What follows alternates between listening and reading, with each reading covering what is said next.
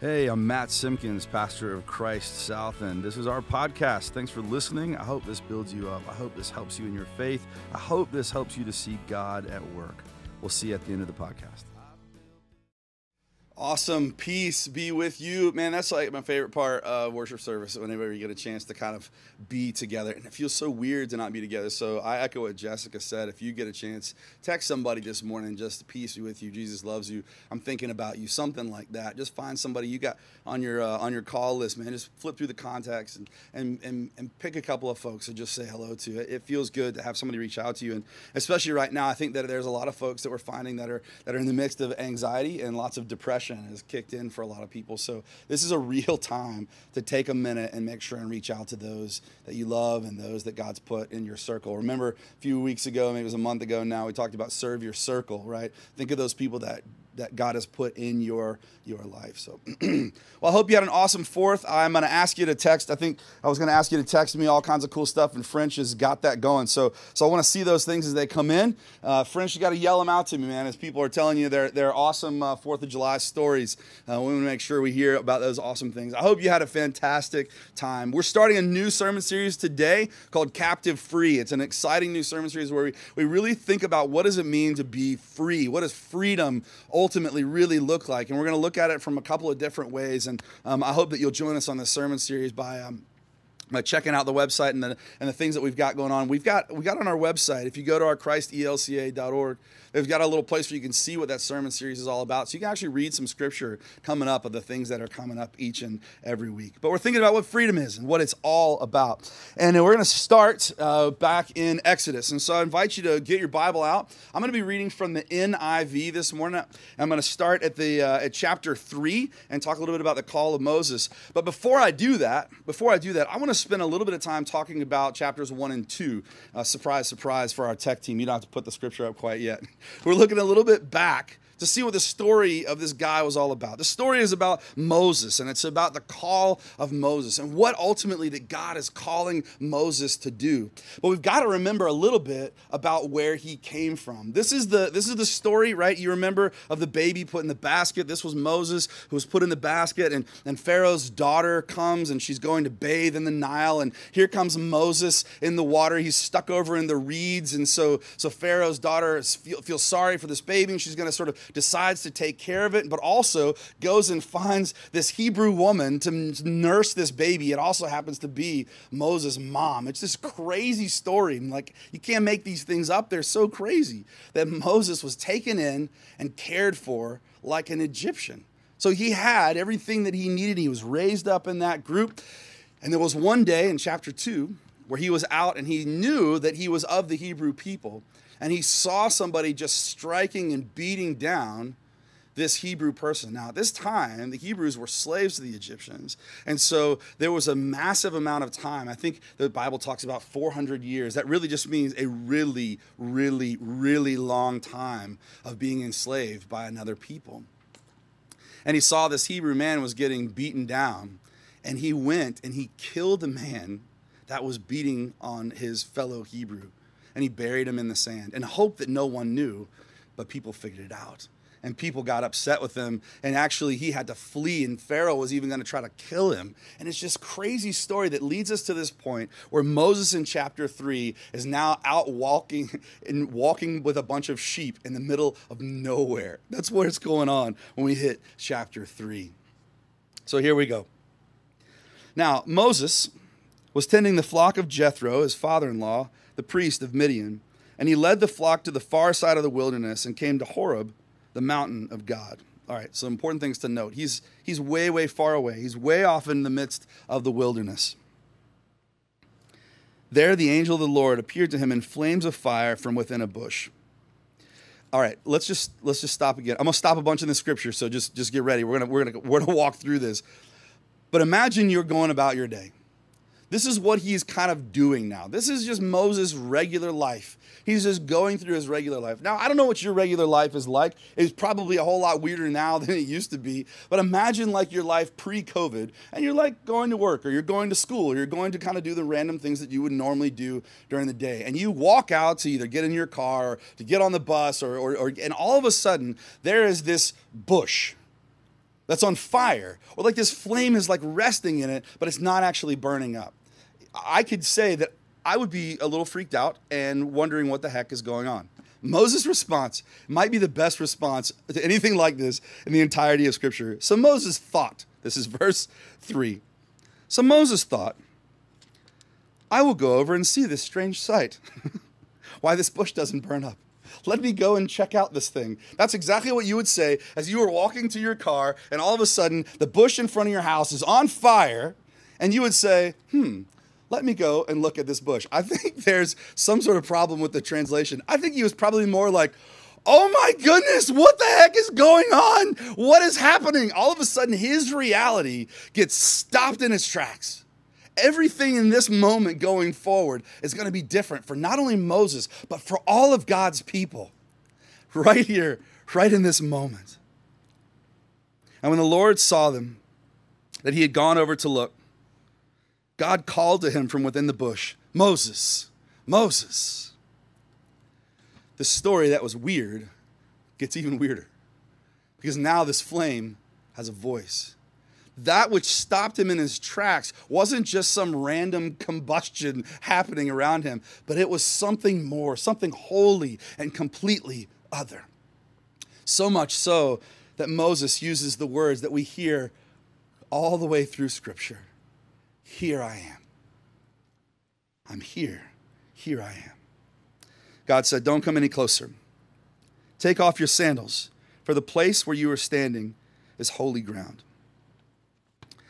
Now, I've read through this scripture for years, and it really only hit me a few years ago what I think is really going on here. So I think when we read this, a lot of times we think about being super reverent, right? You know, here at Christ South, we're super reverent with our clothing.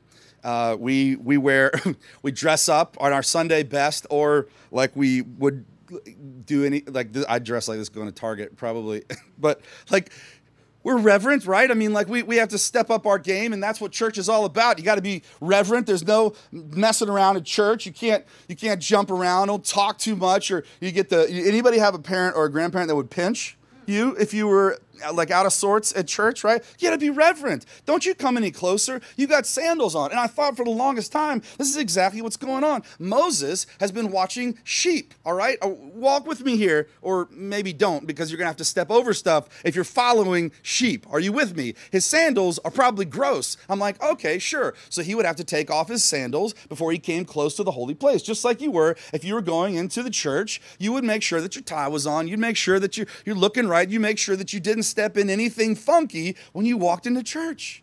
Sure, that's what it means. Get the mud off your shoes. You're coming into a holy place, but no, I think it's something even greater than all of that.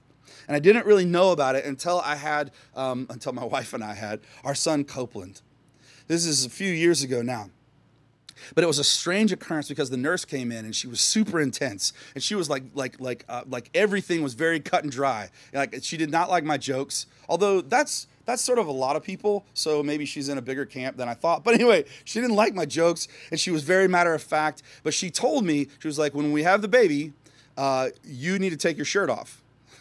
I'm like, all right, I didn't know it was that kind of party in the hospital. That's something I wasn't expecting, but all right, I'll go with it. But what they did was something so different. Now, used to, when you'd have a baby, at least my first child, they picked Ashton up, they take him over to this little heat lamp thing like he's a bunch of French fries at the Burger King, and they've got him working on him, they're wiping him down, they're doing all this stuff to him, and then they sticking this little thing into his face and getting all this stuff out of it, and I don't even know what's happening. Then they wrap him up, and all of a sudden he comes to us, this clean little bundle of blanket. He's like a little jelly bean, and they would give him to us, and we'd be so excited, and he was cooing, and it was wonderful, and everybody said, no, not so. Not anymore.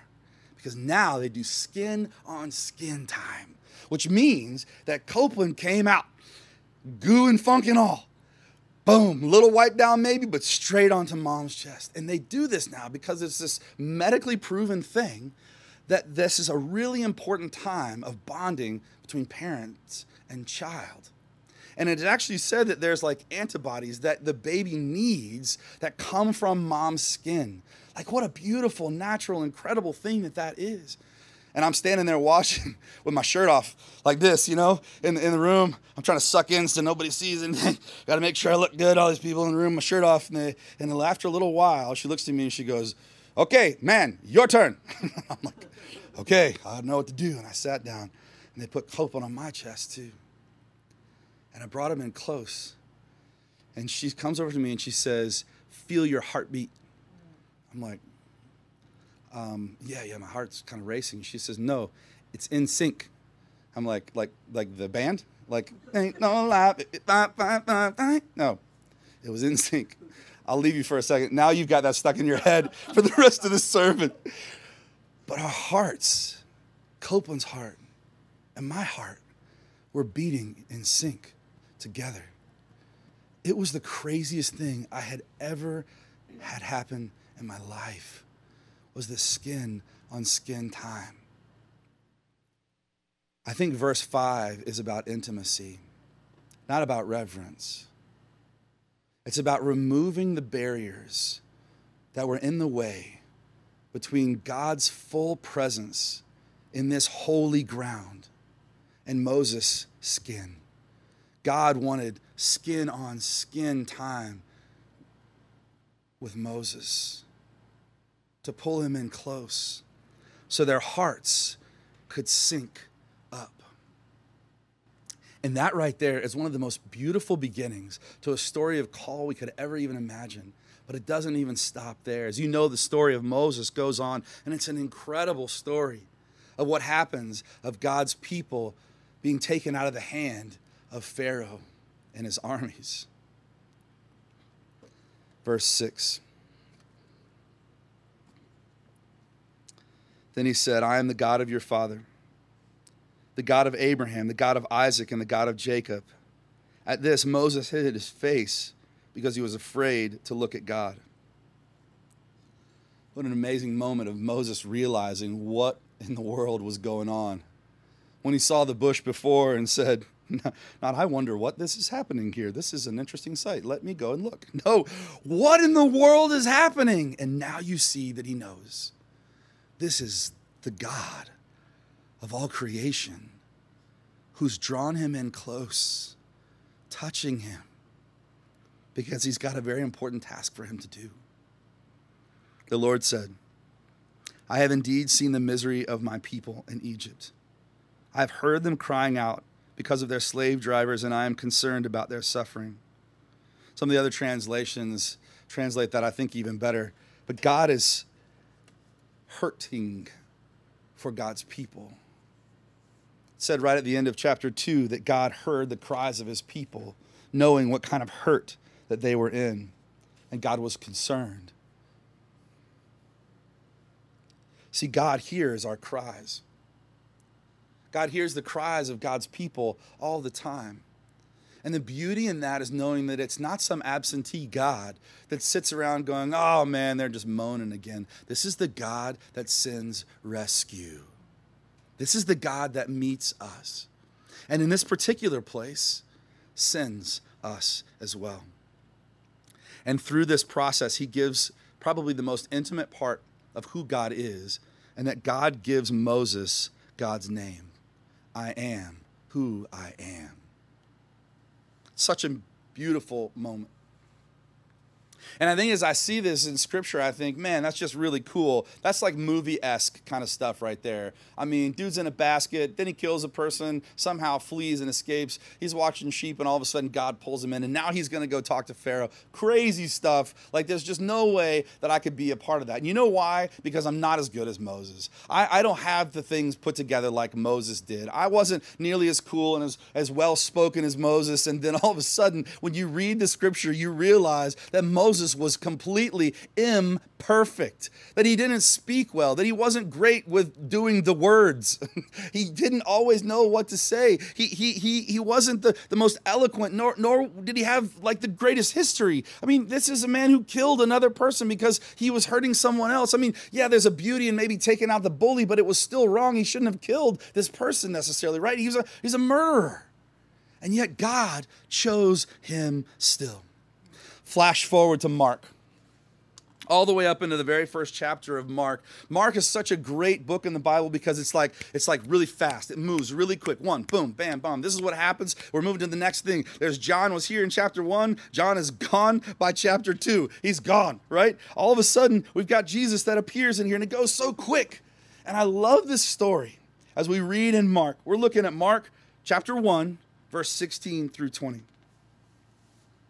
Jesus walked beside the Sea of Galilee, and he saw Simon and his brother Andrew casting a net into the lake, for they were fishermen. Cool, makes sense. Going about their daily thing, right? This is for them, was their daily routine. We go, we fish. We bring the fish home, we sell the fish.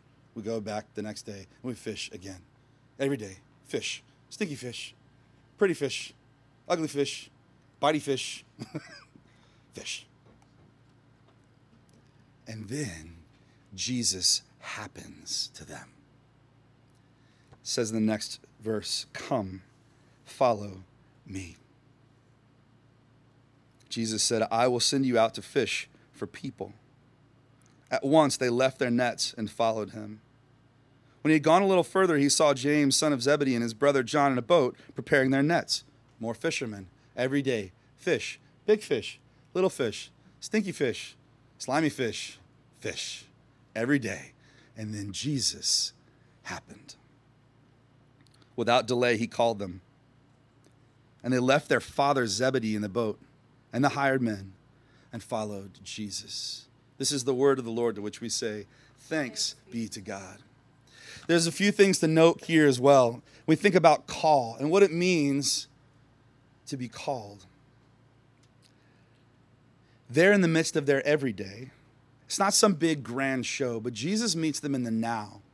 And I think so often we think that like our calling from God is going to be this movie-esque sort of lightning strike sort of thing. But the way that God works on us sometimes is just little bit by little bit. If you've ever seen a stonemason work on a stone to bring it into the shape that it's supposed to be, it's not these huge chunks that make it into what it's supposed to be. It's the little ones. It's the little pieces that come off every single day to make it into what it's going to be, so that it can serve its greater purpose. And that every stone is a part of usually something much bigger and greater. And that attention to detail that God has with us is not some big grand show, but it's God working with us, whispering to us, speaking to us every single day. He meets them in the now.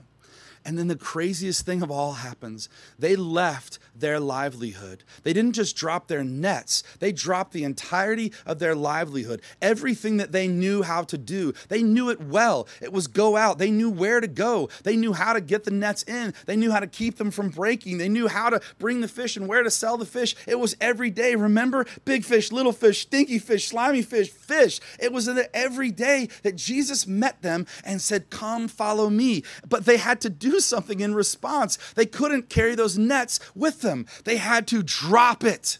They had to let go of what was so they could become a part of what now is and what's going to be. And they were going to be going into something so much greater. Moses was going to be going into something so much greater. Think about what Moses had to do too. What was this Jesus all about? What was it like to be in his presence? Regardless of how beautiful that is, they were called to leave all they knew and follow God into something crazy.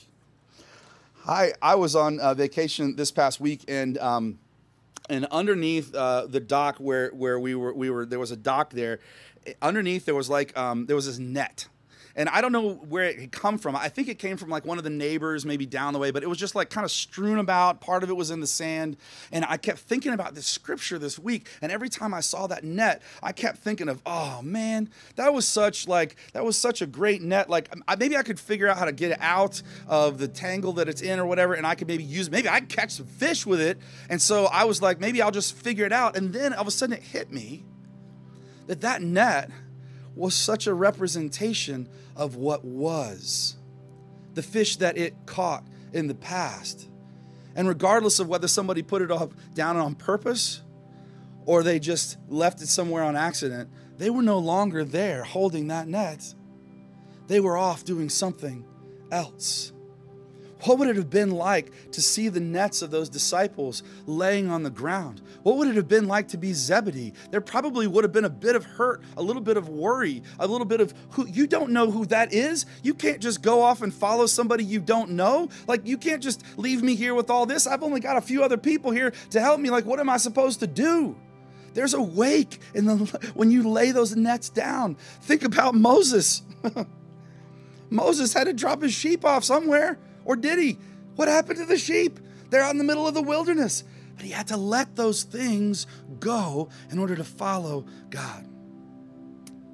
I got a net. I've got a net right here. This is one of the coolest things that I've ever purchased on Amazon. It's this giant net that you can actually like put over like cargo or things when you're traveling, and it'll hold it all down in place. And it's got these little hooks right here. I love it because I can hook these on to anything, and the whole thing will just stay in place perfectly. It's just awesome, this fantastic net. Except there's just one problem with it. I can never get the thing unraveled. I can never get it untangled. It's like it was made to catch things and hold on to them. And I can't ever, I'm just trying, right? I'm really trying to undo this thing, and I can't even begin to, well, there's a little bit of it, but it's all messed up down here, so I got to put it up on my head to try to get this part out, and I look like a silly person out my driveway trying to get this thing undone, and here I am, stuck in the net. Again, it gets caught on everything, and I can't even get it off me. It's on the lights. That's what nets do. They catch hold.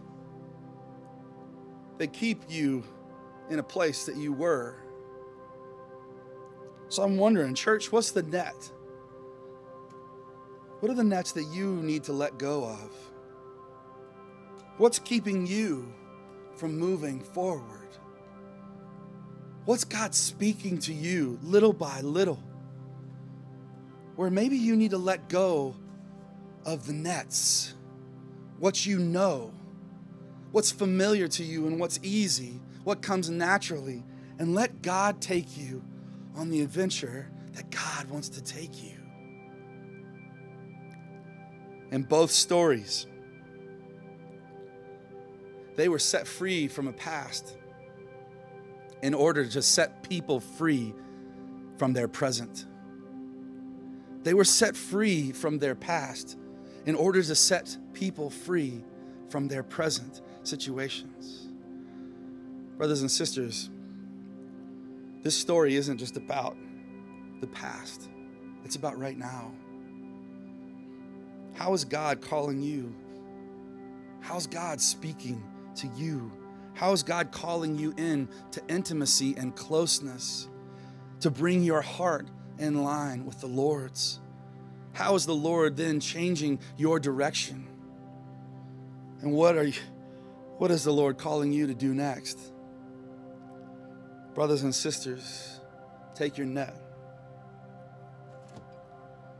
and drop it. Amen.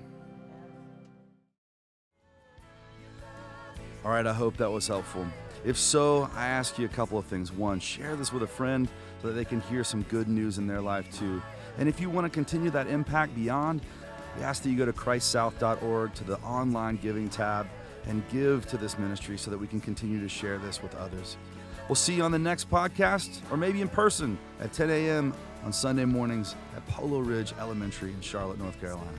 Blessings and peace. Have an awesome week.